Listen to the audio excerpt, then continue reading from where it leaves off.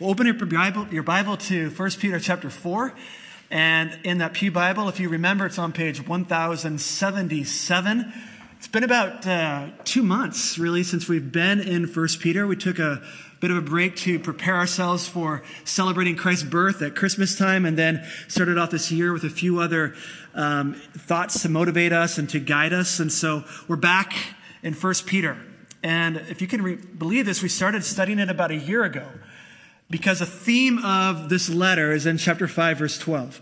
And there, Peter says that he's writing so that we might stand firm in the true grace of God. And that's true whether you're having a good day or you're facing persecution and hostility like in parts of the world, that we can stand firm in the true grace. And where does that true grace come from? Right here in the Word of God. And so, friend, if you don't have an English Bible at home, we want you to have a copy of that. And so just stop by the Connect Corner. One of our hosts there will be happy to give you one. And if anyone needs help on how to read this and how to put it into practice, let them know at the Connect Corner and we'll follow up with you. We want you to treasure this book in the way that God intended it. Well, as we start out, let's go to the Lord in prayer, shall we? Father, you are a good Father. You are a gracious Father. You are a mighty God. There is truly no rock like our rock. There is no God like our God. You alone know the end from the beginning because you've decreed all that will happen. You perfectly and wisely and with great power bring about all your ends. And so everything that you do and everything you decide to do is good and it is right. But if we're honest, there are days when we're baffled by the evil you permit to be on this earth. And we're guilty, Father, of sitting in judgment over your plans. And oftentimes we do think we know better than you. How foolish that is. And even as we condemn you for allowing evil, we do evil ourselves. We just add to the problems of this world. So would you forgive us? Forgive us for thinking we know better. Forgive us for condemning you. Forgive us for the way that we add condemnation to ourselves by sinning and our own rebellion. Lord Jesus, please remind us of this incredible promise that one day you will come and you will right all the wrongs. Justice will come and be perfectly applied. May we be found in you so that when justice comes, we will get the record of Christ to our account and not our own sins to be punished. Right now, we need help to live lives that will please you. We need help to glorify you in our thoughts and our actions. So sharpen our thinking even as we study your word. Give us understanding, help us to pay attention. And I pray that we would also be moved by your Spirit to practice what you reveal to us in your word. We want all the glory, we want all the dominion to go to you forever and ever. So we pray this in the name of Jesus Christ our Lord. Amen. It's interesting, if you look at church leaders over the last few decades, it's been rather discouraging, the choices that many leaders have made. They've wanted to stay relevant. They've wanted to reach the culture, so they've looked to things like church growth experts to tell them how the church should run. And these experts tell them things like, well, you need to have everyone be fully participating in every aspect of the church, whether they are a Christian or not. Pastors will look to marketing experts to devise strategies on how the church might avoid offending unbelievers, whether that's in a communication style or the content of what we say. Pragmatism has slipped in as a high value, and pastors are turning to things like pop psychology. If it works, do it. That's the mantra of so many. Once the goal of the Lord's Day worship service was to come in and give honor and praise to God alone, but now it seems like it's, in many churches, become a musical experience designed to stir the emotions. Large amounts of church budgets go to things like meeting what people say their needs are, tangible, practical needs. Sermons have been replaced by talks that will never go over 22 minutes. And they emphasize real practical things, how to solve your problems and make life better. And then they sprinkle in some Bible verses to just sanctify those ideas. But rarely will you hear the Bible's teaching on sin, on repentance, on your responsibility before God, how to find forgiveness, and how to live holy lives. because these things don't grab the attention of the masses. The reality is far too many churches in our culture today, they've tried so hard to attract the world that they've become just like the world in how they function. The question is, can the church recover her biblical purpose? Can we remain faithful to what God has said? Or is that an archaic idea that has no bearing anymore, that we should just go along with what's happening? The Bible would say different. The Bible would say, yes, we can walk faithfully, and it begins when believers leave the obsession with the modern view of the self, that it is the highest that needs to be satisfied as above all things. That the change begins when believers regularly think and speak and act in accordance with this book instead of what society says we should be like. Now, the reality is this won't necessarily produce large churches. But what we see are churches that are spiritually empowered to do God's work and to remain faithful. Now, Peter, he's writing to encourage suffering Christians. And as he's writing to them, he's encouraging them. It's not about coddling one another and pulling back. He's encouraging them to remain faithful. In fact, be more assertive in your faithfulness. The only thing that's more extraordinary than what he says here is the fact that so few Christians actually try to do this and live it out. But we have good news today. God's Spirit can give us the strength to follow what he says, that we might make our local assembly a place in which God is honored. And it happens very simply by living faithful lives. And yet, it's really hard, isn't it? Well, I want you to look at our text, and we'll look at that together, and so invite you to stand with me. We're going to read God's word in 1 Peter chapter 4, and starting in verse 7. And this is Holy Scripture. 1 Peter 4, verse 7. The end of all things is near. Therefore, be alert and sober-minded for prayer. Above all, maintain constant love for one another, since love covers a multitude of sins. Be hospitable to one another without complaining. Just as each one has received a gift, use it to serve others as good stewards of the varied grace of God. If anyone speaks, let it be as one who speaks God's words. If anyone serves, let it be from the strength God provides, so that God may be glorified through Jesus Christ in everything. To him be the glory and the power forever and ever. Amen. The precepts of the Lord are right. They cause the heart to rejoice. So welcome it today. You may be seated. Quite a text. And yet, as we've found time and again, there's one main idea that guides us. So here's the big idea for our text. 1 Peter 4, 7 through 11, it emphasizes three essentials of the church life. Three essentials so that you can help the church glorify God. That should be the desire of every Christian, to help the church collectively glorify God. So we find the first essential is in the first part of verse 7. It's continuing alertness. The second essential is a compelling action, verses 7 through 11. And then finally, it cultivates awe, a cultivating awe in the last part of verse 11. Now, at the beginning of this chapter, verses 1 through 6, Peter was focused on what the Christian life should not look like.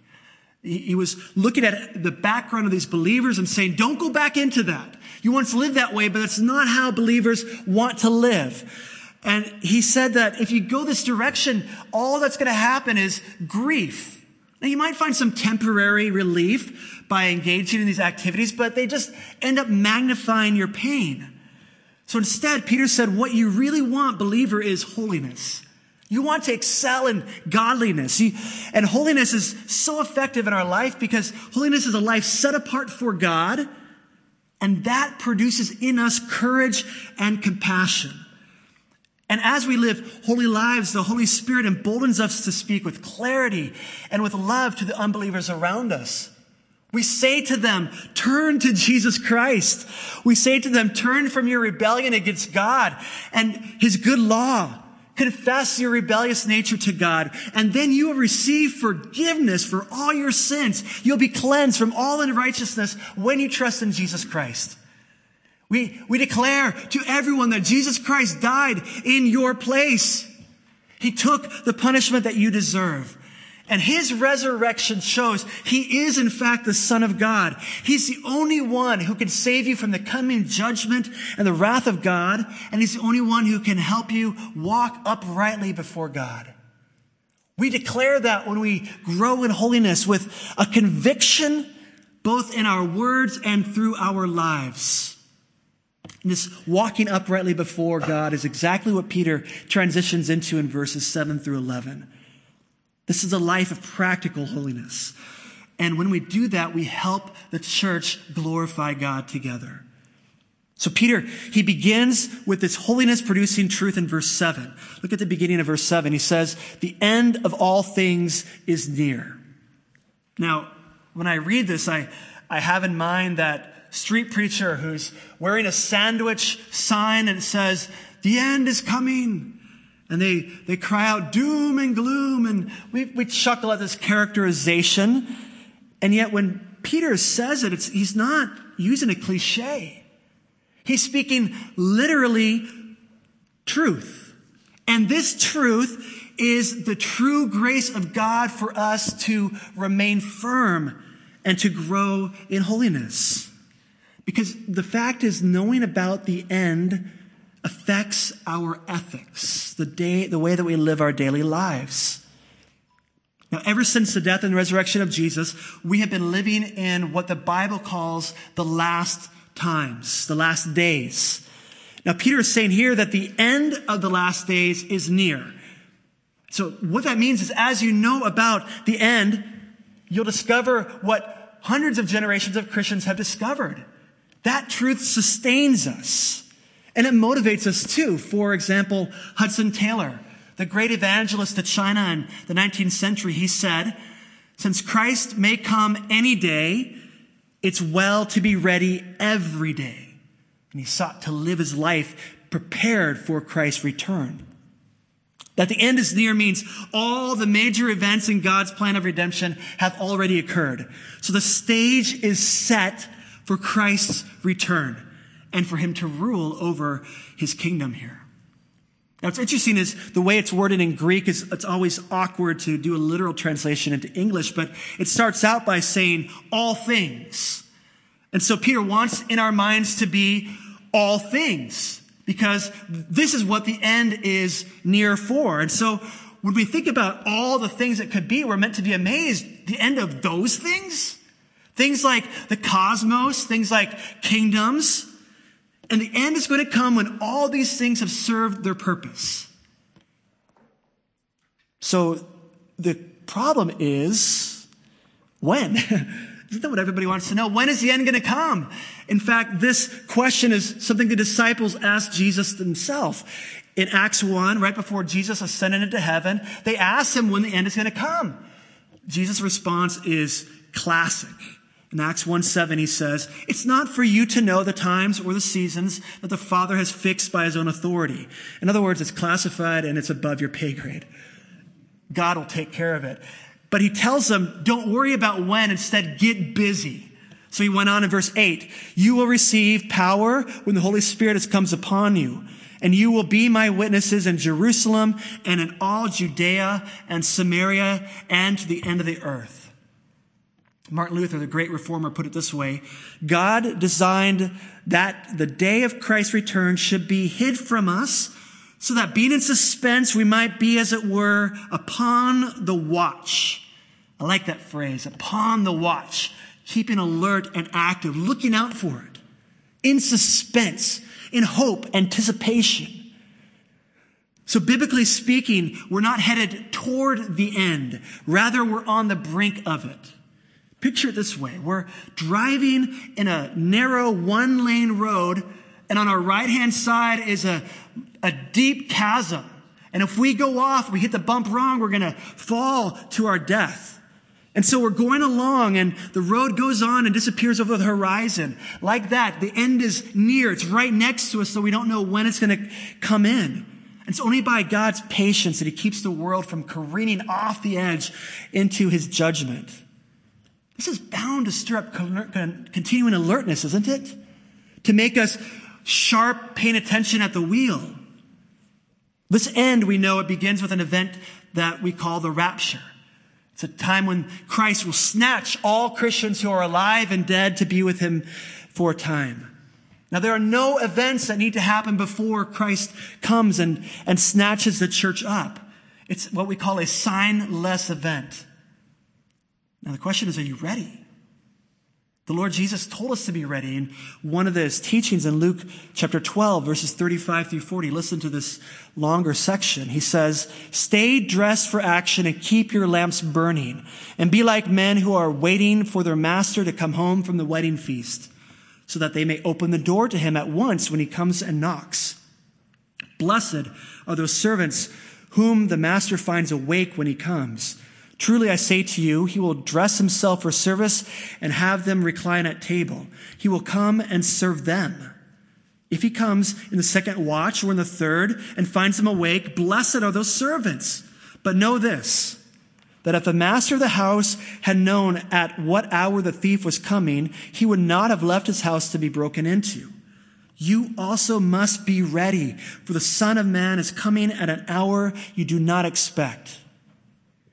So properly understanding the end, and I'm not talking about exegeting all the details with the newspaper, understanding what God has told to us makes you ready to live a God-pleasing life. 2 Corinthians 5, 9 and 10 puts it this way. "So whether we are at home or away, we make it our aim to please him." And it puts it in the context then, verse 11 or verse 10, of the coming of Christ. "For we must all appear before the judgment seat of Christ, so that each one may receive what is due for what he has done in the body, whether good or evil." This judgment, it's for Christians that it's talking about, but it's not to see if Christians have done enough good works to earn a ticket into heaven. You only get to this judgment seat if you've been forgiven of your sins.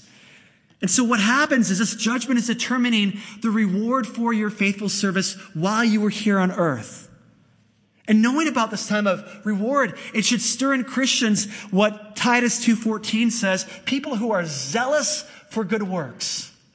Because what we love to do when we receive those rewards are simply cast them back at the feet of Christ. And we want as many as we can to put at his feet because he deserves all that honor. But knowing about the nearness of the end of all things will also increase our concern for unbelievers. You see, the rapture, it ushers in what Revelation 7:14 calls the Great Tribulation. And during the second half of the 7-year period, God's going to pour out a cataclysmic judgment on unrepentant rebellion. It's going to be a horrific time. It's going to be greater in scope, greater in destruction than anything our world has ever seen. We get glimpses of it today in wars and hurricanes and earthquakes, but it's nothing like what is coming. But the worst part is that all who die in unbelief, they're going to face a final judgment that is far worse than the Great Tribulation with eternal consequences. Friend, I have to ask you, are you trusting in Christ today? Do you realize there are no second chances after you die? In the book of Hebrews, chapter 9, verses 27 and 28, it explains that just as it is appointed for man to die once, and after that comes judgment, so Christ, having been offered once to bear the sins of many, will appear a second time, not to deal with sin, but to save those who are eagerly waiting for him. It's never been about your good works outweighing your bad works. It's never been about doing rituals and things around church.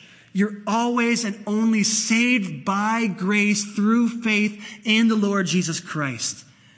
And the essence of saving faith is a treasuring of Christ because you absolutely trust him and only him. How do you know if you treasure Christ? What is said in our passage, that you are eagerly waiting for him. Friend, how's your anticipation? Are you looking forward to the return of Christ?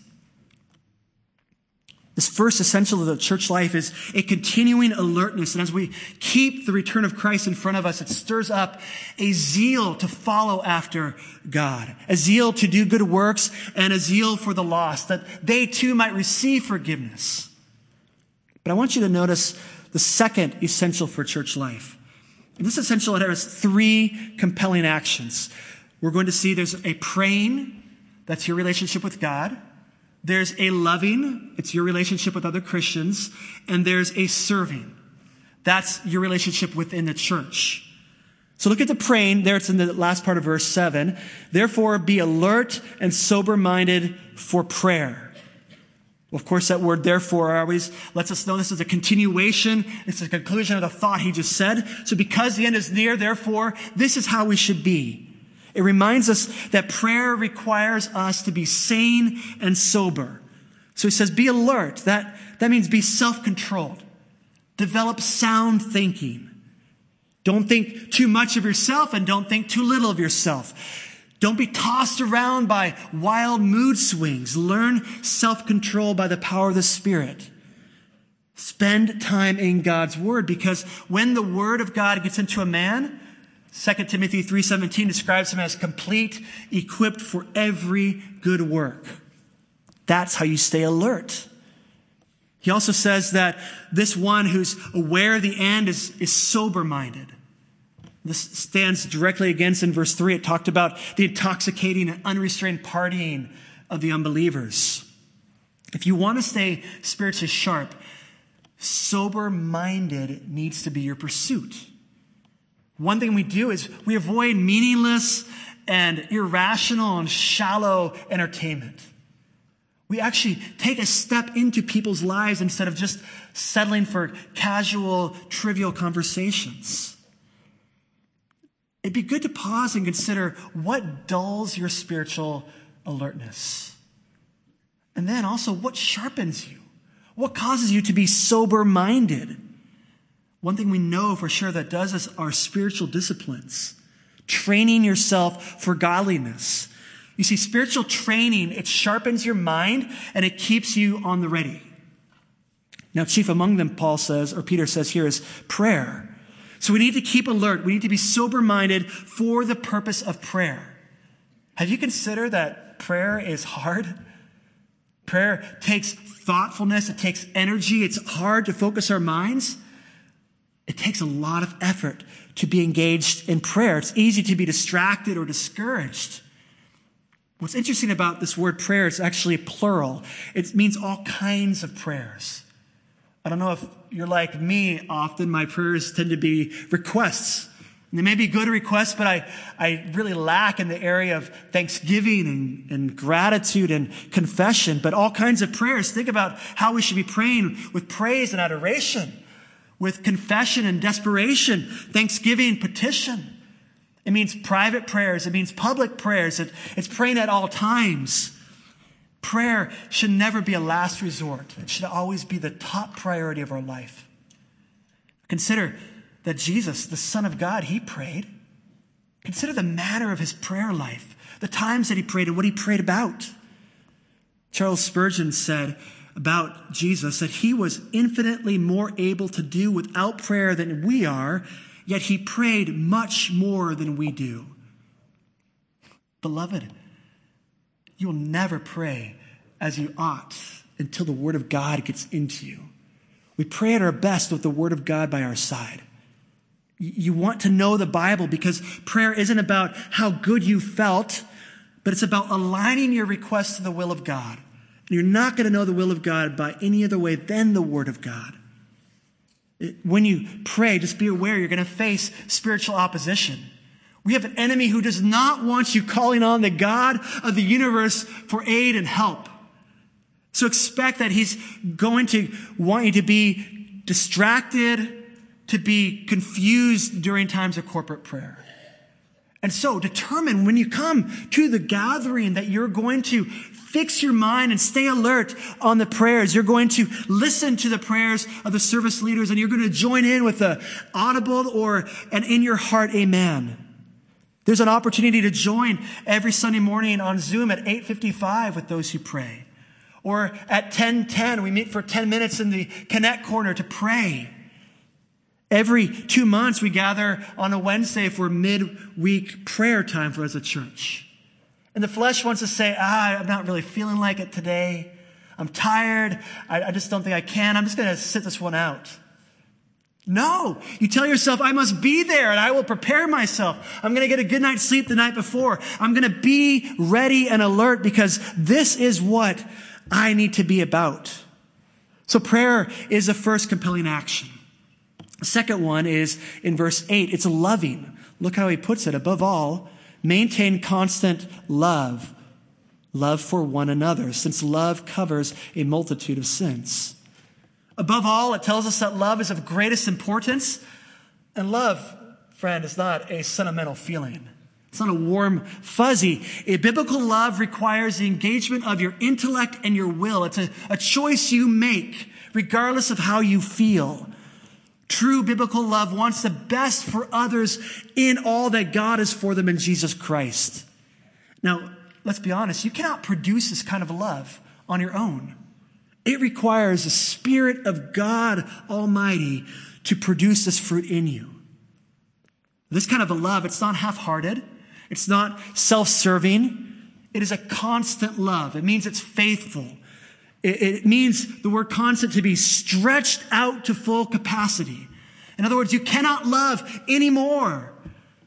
I love to watch athletics races, and especially when it's really tight and close. And you see the athletes straining with all their might and leaning at the finish line to be the first one across. That's what biblical love looks like. All your might, straining to outlove other people. This love, it has to be constantly and intentionally nurtured if it's going to remain constant. And if it's going to remain earnest, we must give it our full attention. Now, Peter gives us a motivation. He says we should maintain this love. Here's why. Since love covers a multitude of sins. Now, he's quoting from Proverbs 10, verse 12. It says there, hatred stirs up strife, but love covers all offenses. So Christian love, it strives to treat other Christians in a way that promotes unity. But the truth is, haven't we learned this, that Christians let us down? They sin. In their sin, they defame God. They hurt other people. But it says here that biblical love covers any sin. So what does it mean by cover? Well, it doesn't mean that we ignore it or pretend it doesn't happen. And it doesn't mean that you can atone for that sin and get forgiveness for that sinner through your love. What it's speaking about is a sin that has been acknowledged and repented of by another person. You see, their sin has come against you. And as it does, it reveals the sincerity of your love. Will you still stay with that person even when they've hurt you? Will you still be faithful to pray for them? The reality is a genuine biblical love will grow in the face of sin. I've heard it said that while a toddler steps on your toes, a teenager steps on your heart. It hurts to love. And our tendency is to guard ourselves, but the greater the pain that comes, it requires a greater love that only God can give to you. The question is, should we be confronting every sin we see all the time? Is that what it means? I'd say we have a principle from Christ, turn the other cheek. It means if there's a personal offense, you don't have to come after every sin and demand repentance. You can look on the situation, you can acknowledge that it hurt, but you can say, this was a rare offense. My brother doesn't do this on a regular basis. So I'm going to choose to forgive them in my heart and not make a deal about this. And you choose to not bring it up again. But the reality is too often we see ongoing sin patterns in the lives of other people, and we avoid saying anything because we hate conflict. We don't want to make the relationship awkward. But we have to consider what is at stake if your friend doesn't repent. Think about this. Sin will gain dominion over his heart. This applies to sins that are habitual and sins that do more than just hurt you. It hurts other people. And so you must decide, I'm going to trust God and I'm going to go in humility to my brother and I'm going to do what the Bible said and trust God with the results.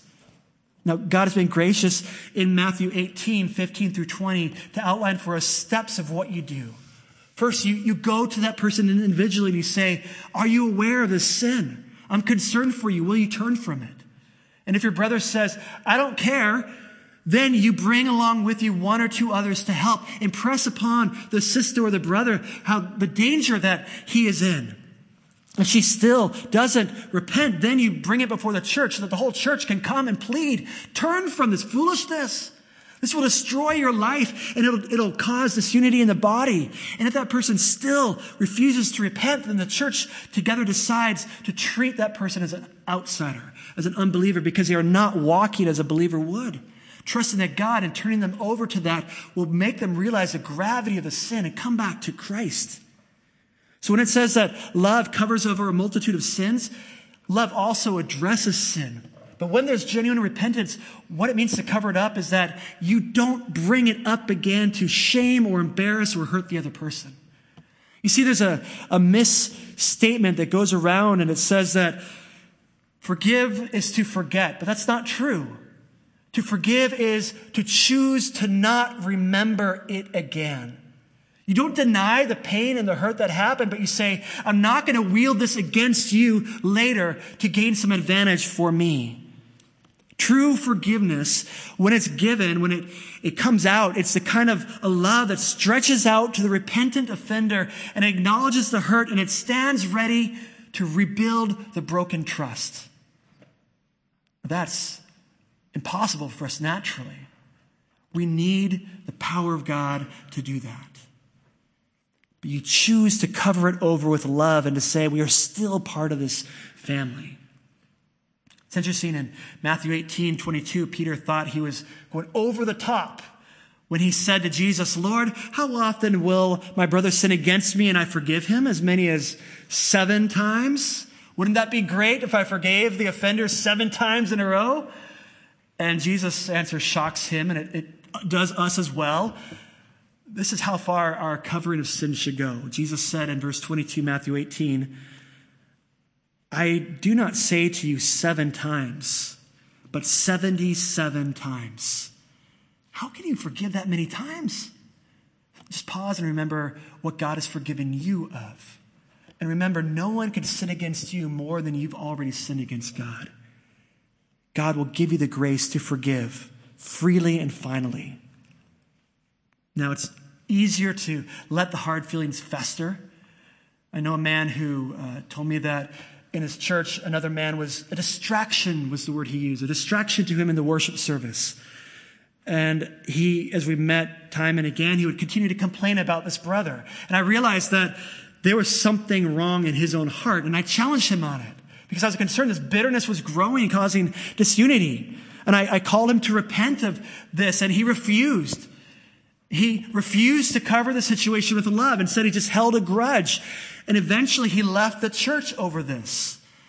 Sadly, like him, there are so many Christians who put their personal preferences above extending themselves in love and choosing to cover over inconveniences that others might bring. And in so doing, we fail to help the church glorify God. It's interesting that a practical test of your love for other people is given at the end of verse 9. It says, be hospitable to one another without complaining. Now, why hospitality? It's because you really get tested when someone doesn't just come over for a meal, but they stay the night. And the effort it takes to care for them and show them love and to cook for them and to prepare a place for them to sleep. It's inconvenient. But when you remember Christ can return at any moment, it changes the way that you offer yourself and extend yourself. It makes you eager to forgive, but also to bring people into your life. Because didn't Christ do that for you while you were still his enemy? Didn't he extend to you a hospitable welcome? Surely we can do it for other Christians.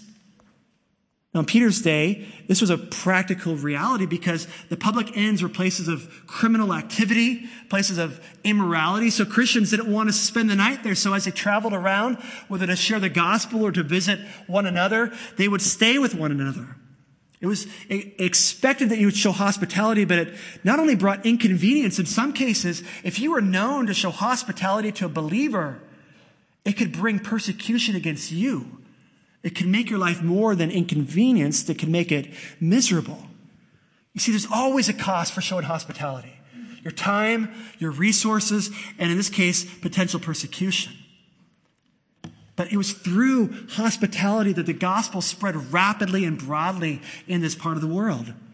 The same thing that could happen today.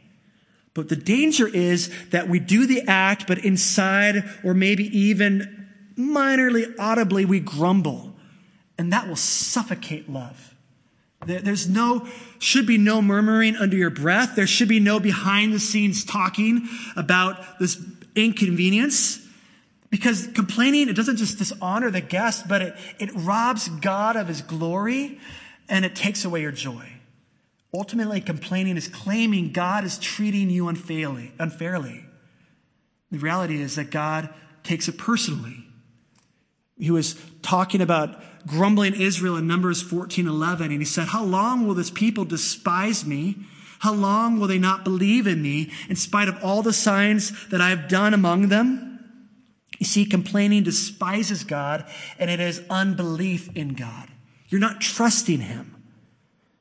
Just on a practical level, parents, don't just roll your eyes and lose your patience when your children complain. This is a dangerous enemy that you need to warn and correct them about. You need to teach the gospel. You need to call them to repentance. And fight the grumble by cultivating gratitude. Be grateful yourself and draw them into that. And also, be aware of grumbling in your own heart. Give it no quarter. You need to kill grumbling with the promise of the gospel and remembering that God was hospitable to you, so you too can be hospitable. So we've seen praying and loving. These are compelling actions. Look quickly here. There's a third one, serving, in verses 10 and 11. He says, "Just as each one of you has received a gift, use it to serve others as good stewards of the varied gift of God, a varied grace of God. If anyone speaks, let it be as one who speaks God's words. If anyone serves, let it be from the strength that God provides, so that God may be glorified through Jesus Christ in everything." If you had 6 months to live, what would you give your life to? This is what it should be. Top of your list, serving other people, giving everything until you are taken away. One of the tragedies of the church is members who don't actively serve. It's been said that the church is too often like a football match. 22 people in desperate need of rest, while 62,000 people are in desperate need of exercise watching.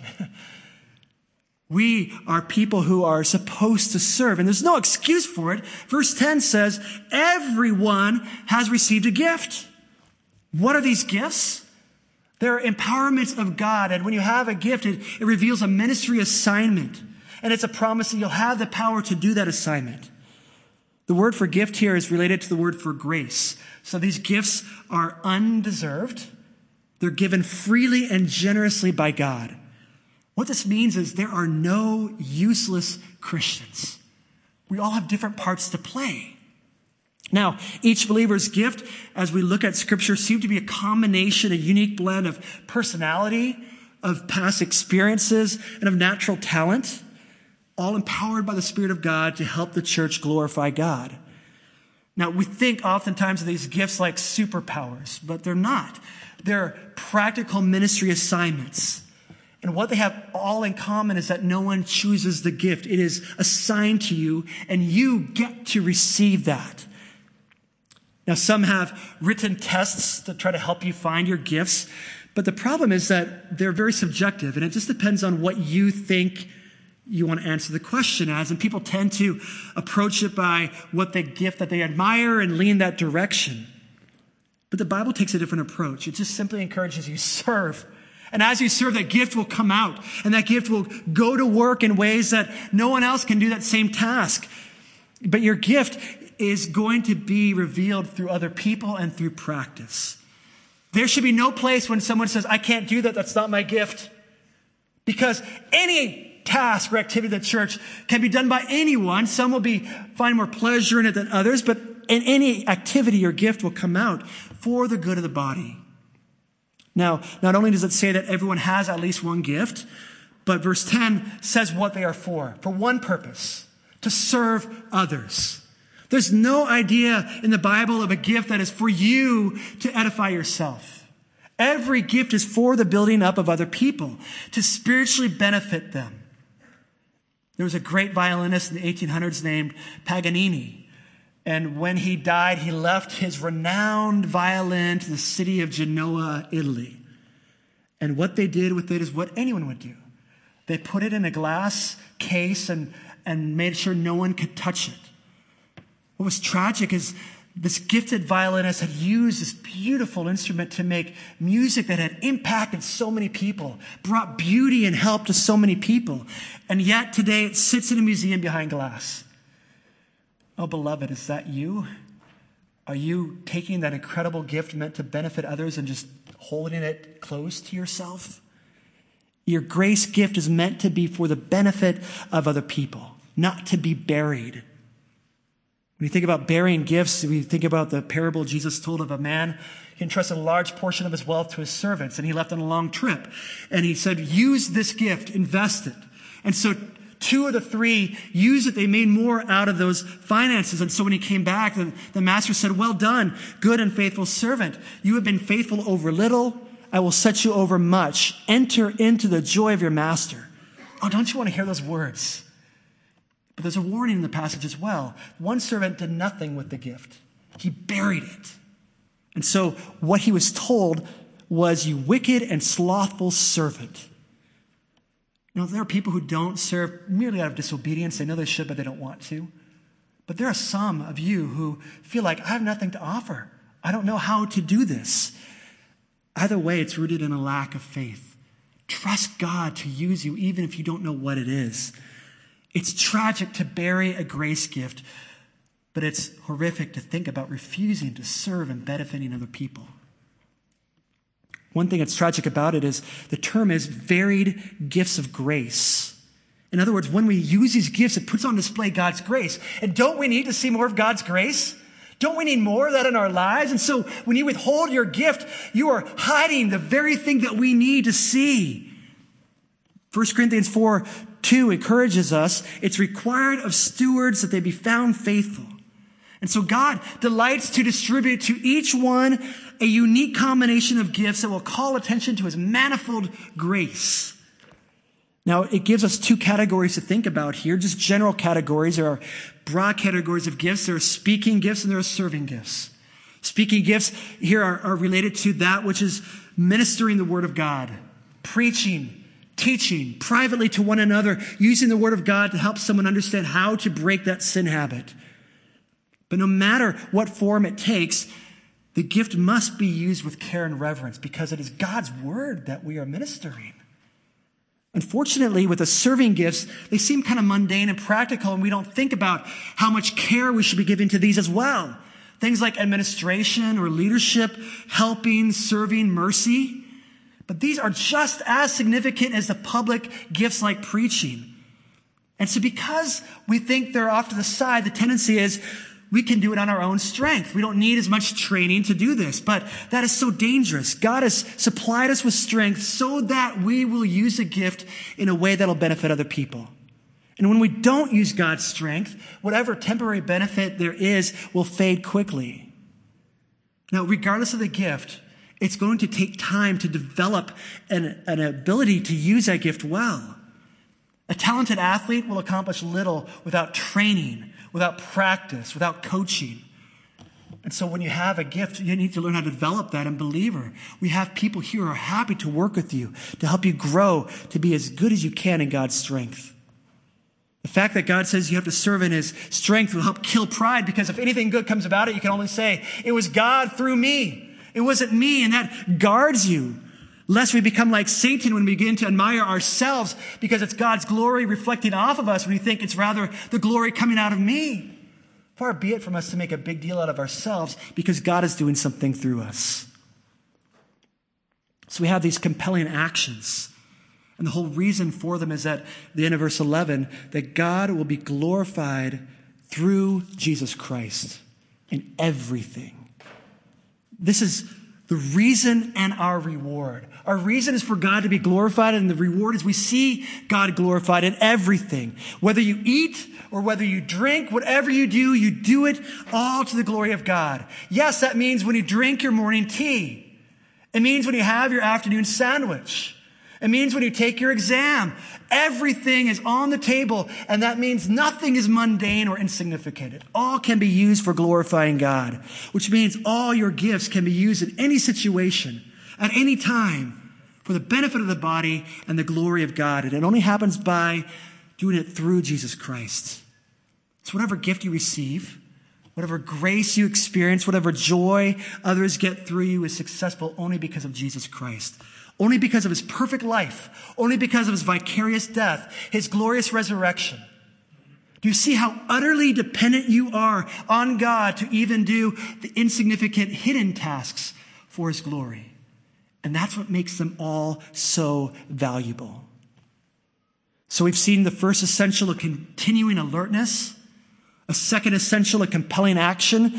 And we're going to finish with the last half of verse 11, this cultivating awe.